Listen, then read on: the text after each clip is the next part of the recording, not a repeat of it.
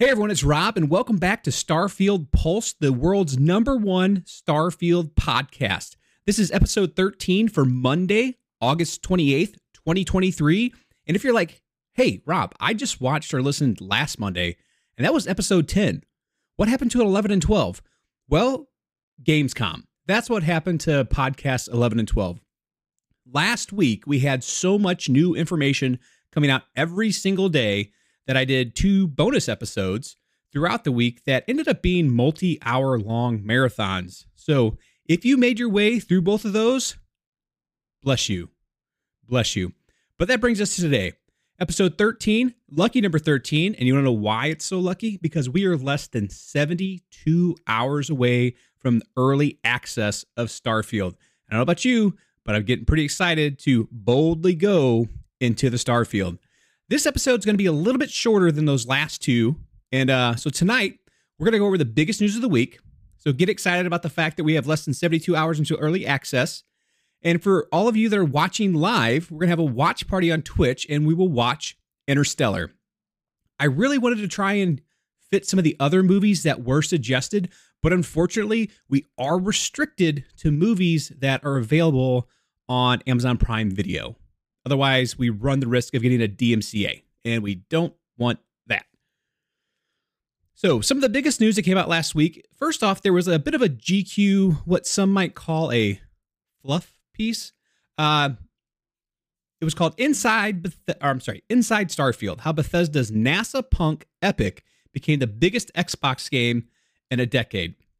And this was out of British GQ, and the author was Sam White. It reads well. It's an entertaining piece. It did have one thing in it, though, that was pretty informative. And this is where the little news tidbit came from, that there will be a new game plus. But they won't tell us what exactly that is. And the reason being is because there's potential spoilers in there. And yeah, so they don't want to give the spoilers away. But regardless, so we had some interesting developments come out of that.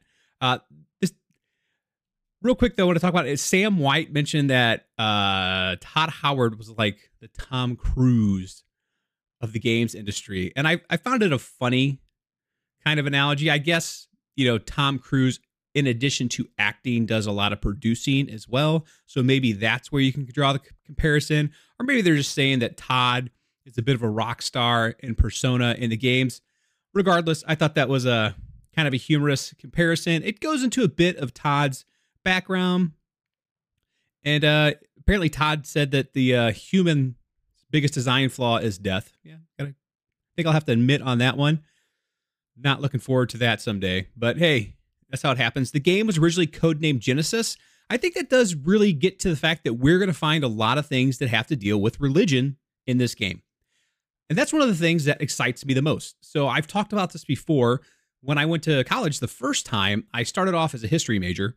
And a lot of the classes that I was really drawn to were theology classes. And it's not because I wanted to be a theologist. I had no inkling of becoming a person of the cloth.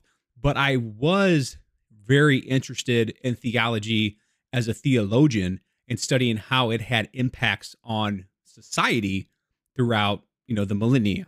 So codename Genesis, we get into theology. So I was really into how religion helped shape society and culture throughout history, less so about like there being some kind of afterlife, more so just about how it impacts people. So something in the before times. So if you're really looking to get a lot of news about the game, you really won't get it on this piece. I'll make sure to leave a link to it in the show notes so you can go ahead and take a look at that if you'd like. But I think we really kind of tackled the biggest pieces there. And now, for those of you that have been around a while, you know that I usually like to take a look at some of the, how should I call them, the clickier bait headlines of the week, but they can all really be kind of rolled into that article, and that is New Game Plus. Is there going to be one? Yes, there's going to be one. We know that now. What's it entail? Nothing. So if you see these tweets or, Facebook messages or Reddit posts, and it's like, New Game Plus, and there's a hyperlink to click, don't click it. Because it's just going to tell you that they don't know shit. And I already told you that. So I saved you a click. Hopefully I saved you a bunch of clicks. No one knows what New Game Plus is until I'm sure they'll tell us once the embargo drops.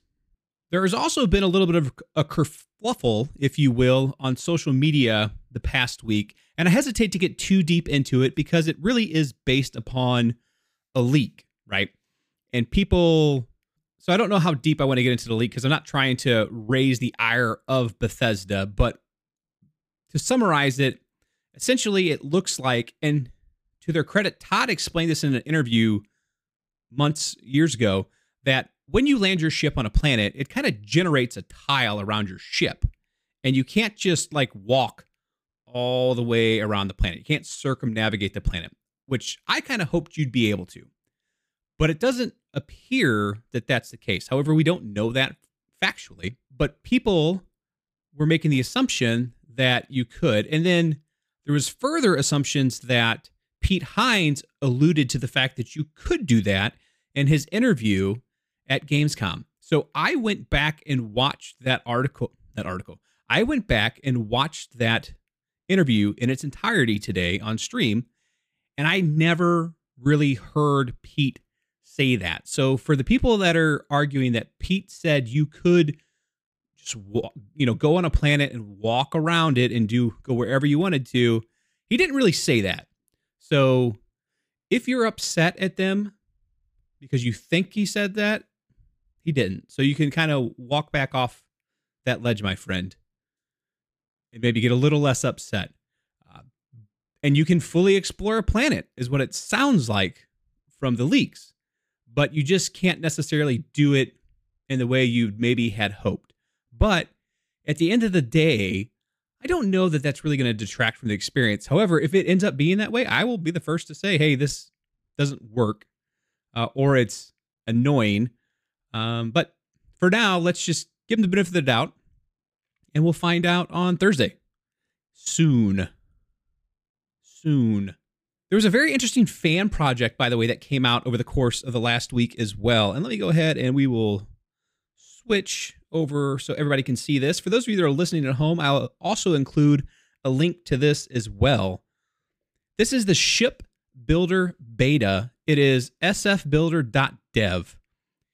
And this is supposed to be a project that will allow everybody to kind of custom build their ships in a web browser.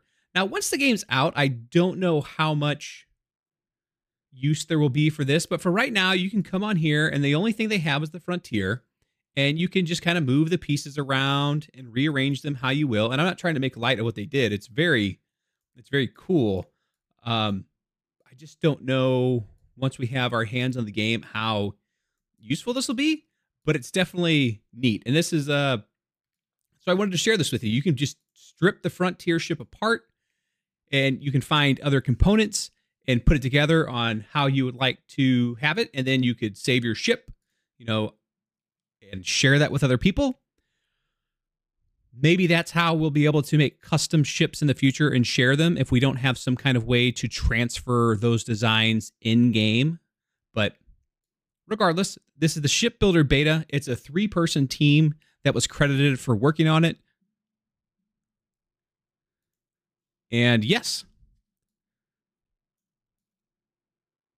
trying to see if they have the credits on here. I did see it the first time I came here. I guess it's not showing up now. Okay, here we go. About the Ship Builder. This tool is created for the community by the community. The goal is to create a very similar version from the game, but this is a solo project on the front end, so bugs and limitations may occur. Performance. For maximum performance, enable hardware acceleration in your browser. What is the use? This tool aims to provide the players the ability to use Starfield's Ship Builder in an online format. You could use it to test new ship ideas while you're not able to go in the game. You can use it to keep track of modules you want to get. The options are up to you. So essentially, you can sit here and play with this at work when you should be working and can't actually be in the game. So there you go. Using this tool will in the future include spoilers, meaning it will contain all the ship parts available in the game. And this was created by KJ Eltring, #104, website, Shodrick, #6859, 3D models, and Mr. DocX, #3780, 3D models. So those are the 3 people that worked on that. And I'm assuming that is their Discord numbers. But that is the Starfield Ship Builder. Kudos to you 3. Keep at it. It looks really cool, and I'm sure that somebody is going to sit here and play with this endlessly when they should be sitting at their desk doing work, leading to the slowdown of production in the world and our future impending replacement by Chat GPT and other machine learning AIs. All right, we're done. Okay. Next up, we got in the news, we have the voice cast. So Bethesda was kind of busy on Twitter the last day or two, and they put out little bios on all of the different characters that are in Constellation. And then they additionally said who was voicing them. So first off, we have Sarah Morgan, the fierce leader of Constellation. She is passionate about Constellation's mission, leading through action and earning the truest and respect of her peers. She is voiced by Emily O'Brien. They put out a few screenshots of them, and you can find all of this on Twitter if you're interested. Then they did introducing Andrea, Constellation's newest recruit, hailing from the farthest reaches of the settled systems. Andrea is a bit of a mystery to everyone. Nobody knows where she's coming from and where she's going. She's voiced by Sissy Speaks. Next up was Sam Coe, an excellent pilot and even better dad. Having a strong sense of frontier justice, Sam believes that if helping someone means breaking the rules, so be it. And he's voiced by Elias Tofix. Next up, we had Matteo Catri, Constellation's resident theologian, committed to understanding of humanity's place in the universe through studying relics of our ancient past. I kind of get with that. Voiced by Carlos Valdez. Now, I guess this is probably actually last, but I was going to say now we have Noelle, the youngest member of the Constellation. Beyond being Sarah Morgan's protege, she's a brilliant scientist in her own right and prefers to support Constellation from the comfort of her lab. And she's voiced by Dana Goyer. And I looked these people up on IMDb, and really only 4 of them had major credits to their name, which, you know. So Cissy Jones does Andrea, and Cissy has been known for the game Firewatch. She's been a voice in The Walking Dead, a Telltale game series, Life is Strange, and The Owl House. She was actually in Baldur's Gate 3 and voiced the Absolute. Okay, so yeah, Cissy was just in Baldur's Gate 3. She was also in Remnant 2. So she's been in some bangers. And then she was also in Redfall. But then she was in Star Wars Jedi Survivor. She was in Dead Island 2. And so those are the games she was in 2023. Oh, no, I take that back. She was also in Destiny 2 Lightfall in 2023. So she has a very robust work of, yeah, she got a ton of work. And she has won a BAFTA. So congratulations to Cissy and welcome to the Starfield crew, right?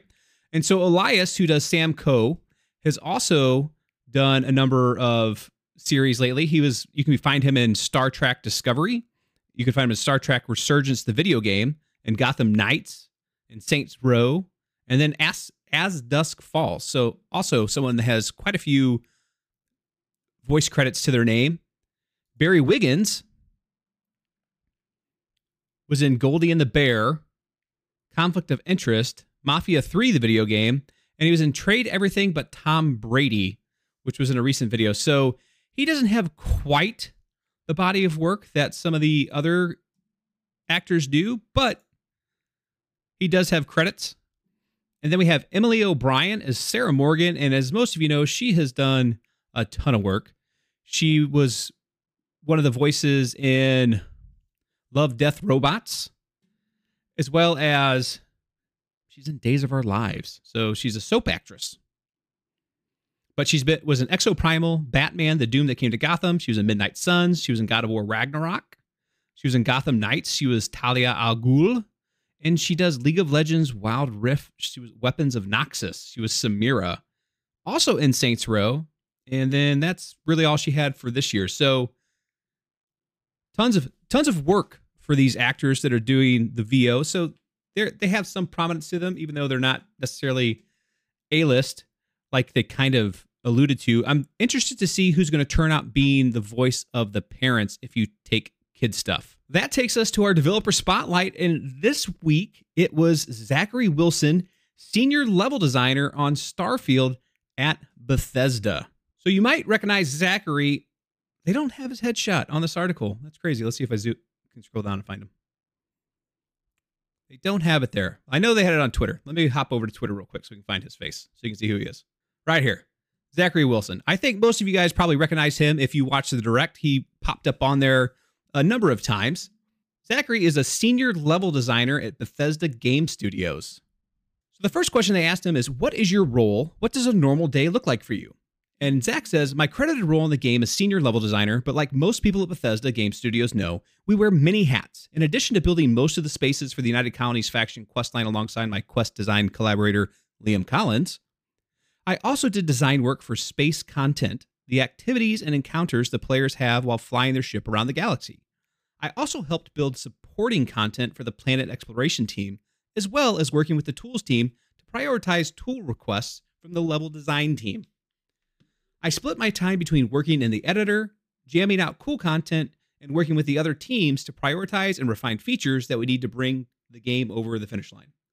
What's your favorite space encounter or activity? There are a couple that I really like, but what I want to keep under wraps until the game releases so that they can be a surprise to the players. One that I've always loved features a hapless tour guide leading a bunch of excited townies out for a space tour and are very excited to meet a real captain. The dialogue is hilarious. We also have legendary ship encounters. These are huge, high-level enemy ships that will dramatically outclass the player through the early part of the game that you have to build up to be able to destroy. I'm kind of looking at these as being our dungeons. So that's how I'm going to put them in my mind palace. These will be our dungeons, and that's what I'm going to look forward to explore, clearing out, and killing the boss to get some weapons. I also really like our derelict ships. We built a bunch of handcrafted derelict ships that focus on the tragedies and perils of space travel that the player can explore and discover the stories behind. The best part about these is we solicited stories from people outside the design team for their contributions, so folks who don't normally get to contribute content to the game were able to put their unique stamp on the game. One of our designers that came from the modding scene, Chris Takahashi, also built several really exciting ship encounters. What was your path into the role? Any specific acknowledgments or inspirations? I got my start in games working with a friend to build a fan site for Civilization 2. We were in high school at the time, and the site was so popular, more than 3,000 views a day, that's pretty tremendous, that it crashed the servers in the community college where it was hosted. I was somehow able to parlay that into an internship at Firaxis working on Civ 3. And from there, I got involved in environment and texture art at EA Tiburon, working on Madden and NCAA football stadiums and uniforms. I moved into design when Superman Returns came to the studio, which was an inauspicious start to a career I am otherwise quite proud of. But at least I was all up, and away from there. How long have you been with Bethesda? And what advice would you give someone who wants to be in this industry? I've been with the team for 7 years now, and my advice has always been the same. If you want to make games, you have to make games. There's never been a time where the tools were more democratized, documented, cheaper, or easier to use. Everything you need to make the next great game is out there. The only thing that's missing is your hard work, dedication, and great ideas. If you don't have industry experience and you want to work at Bethesda, the best way to get started is to download our mod tools and start making content for one of our games. Get your foot in the door by joining a mod team and make content that we can play, that the community can play, that lets us understand that you know what a finished product looks like, that you understand the kind of games we make, and that you have technical skill to learn our somewhat esoteric tool set. We regularly hire modders to work on our teams. In fact, right now, I'm helping onboard a level designer who came to us from the Fallout London team. He's one of the number of modders with no industry experience that we've hired recently. And you never know, you might like managing your own teams and be able to turn it into a studio of your own, like the team behind The Forgotten City or the folks that made Indarial did. You might also be able to turn into a more freelancing thing. There are people who've developed work for the Creators Club team that have turned this into a full-time job here at Bethesda Game Studios. Do you have a favorite mod? There are a couple of classics that I love. Frostfall for Skyrim is an immersive survival mod that really changes the way you play the game. It was done by David Pierce, who came on board Starfield and has handled a lot of our economy design. I've also had a ton of fun with Sim Settlements and Fallout 4. It really warms up that part of my brain that games like Satisfactory do so well. Of all the mods that I've used over the years, though, my favorite has to be Rumpled Rugs mod for Skyrim. It's this hilarious mod that gives enemies a chance to trip over the corners of rumpled up rugs. It's just the kind of thing you would never even think to build in a mainstream AAA game, but it adds this element of surprise and zaniness that I find deeply satisfying. I would lose my shit if I was in a space station, sneaking around, trying to steal something or capture something, liberate something, and there was a patrol and dude just tripped over a rug. That would be hilarious. That would be hilarious. What's been your favorite project to work on so far? NCAA Football 2003 has always been a standout moment in my career. It was a very different time in my life, and in the world of game development, and I'll always remember it very fondly, it's a game that people, including our own Todd Howard, still mention to me as one of their all-time favorites. What do you enjoy most about your job? I love collaborating with other developers to bring a game to life and solve problems. Games are really a series of problems, and each game and each component of a game is a unique thing that you're working through for the first time, every time. It combines the most challenging aspects of storytelling and software engineering into a bespoke, cohesive whole. There's also a component of usability that's unique to game development. A person has to pick up a controller and use the game to tell their story without any help from you. What's your favorite game or games that inspire you? I would say that my favorite game of the past few years has to be Satisfactory. There's something deeply enjoyable about building a big factory, seeing all my doodads and medals and stuff zip around on conveyor belts that I really like. I'm also deep into my first playthrough of Baldur's Gate 3. Baldur's Gate 3. It's got a great mix of classic CRPG elements with some really nice modern touches and really captures the feeling of playing a D&D campaign. What's your favorite thing about a Bethesda Games Studios? My favorite thing about Bethesda Game Studios is the creative freedom that we give to individual devs. It actually takes a bit of getting used to, but you can do almost anything you want within reason. There's a charm to Bethesda's games that comes from having a variety of voices talking about the same thing in very different ways. What are you working on next that you're excited for everyone to see? Obviously, I couldn't be more proud of the work that the team has done on Starfield. It really is a huge achievement we've been able to make a game of this scope and complexity. There's also another project that I'm very excited to start contributing to. Do you have any fun stories working on Bethesda Game Studios games? One of the things that they don't tell you in game development school is that video games are kind of a mess for a lot of production. Even if you're building content for a perennial title with an established code base, you're still rebuilding parts of the plane while it's in flight. There are stretches of time where it looks awful and plays even worse, and part of the job is peering through the chaos to see the light at the end of the tunnel. My favorite moments on any project are when all of that hard work comes together. Suddenly, the new lighting model comes online, or the terrain stitching system starts to work and the game snaps into focus, and you get glimmers of the thing that you've been working on. We had one of those moments on the space team. We tried to playtest every week with the whole team, and I still remember the first time I got on my ship at New Atlantis, took off into space, found another ship, and attacked and boarded it, stole it, and then flew away all in one playthrough with no cheats or console commands. Moments like that are electrifying, when suddenly you can say to yourself, I think this might actually work. Do you have a favorite aspect, quest, character, moment, theme of the game you're currently working on so far? There's a moment early in the United Colonies questline where we introduce a specific creature that's pretty cinematic. I think people are going to enjoy that and the classic sci-fi references it points to. We also have a number of space encounters that are the kind of thing you would only find in a Bethesda game. I won't spoil anything. And then they say, thank you so much to Zach for taking the time to answer our questions. Check out more from our team here at Bethesda Game Studios. If you want to work alongside Zach or anyone else at Bethesda Game Studios, visit our careers page and apply today. And last I checked, they did in fact have an open posting for a game designer. So if you're so inclined, go to their website, check it out, and go ahead and try to apply if that's what you want. So I did see a question in chat about the leaker, and I'm going to go ahead and assume that they are talking about Tyrone. And I think I have an article pulled up on him, and if not, if you give me a little second, I can absolutely go ahead and grab one. All right. Here we have the man who leaked the first 40 minutes or so of Bethesda's highly anticipated RPG Starfield was arrested yesterday, not for leaking spoilers, but because of his theft of the game. As first reported by Kotaku, I really don't think they were the first to report that, but that's just who they're copying from. 29-year-old Darren Harris, Darren Tyler Harris, by the way, his middle name's, Tyrone. Darren Tyrone Harris was booked yesterday in Shelby County, Tennessee on a felony charge of theft of property costing $25,000 to $10,000, a misdemeanor charge of theft or property of $1,000 or less, and another misdemeanor charge of possession of marijuana, per information on the Shelby County Sheriff's Office website. This says it was updated a few days ago, but subsequent to this, I'm pretty sure it has been upgraded, and he is actually has like over 60 counts of theft on him now because he had like over 60 copies of the game that he was trying to sell on Mercari.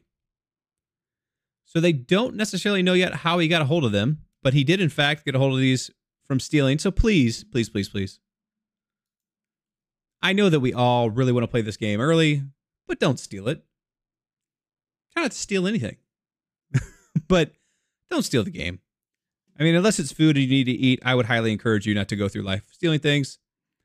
And then if you do, don't post videos of you doing it and then mailing it through FedEx to people you sold it to, because that's really only going to be used against you in a court of law. And it will not work. It will not work out well for you. But that's going to do it for this week's, folks. Thanks. Remember, you can reach me at starfieldpulse@gmail.com and find me on all the social medias and YouTube at Rob Unwraps. If you enjoy these episodes on YouTube, make sure to like, subscribe, and leave a comment. If you're listening on your favorite podcast app, make sure to rate us and leave a review. Thanks, and I'll see you next time.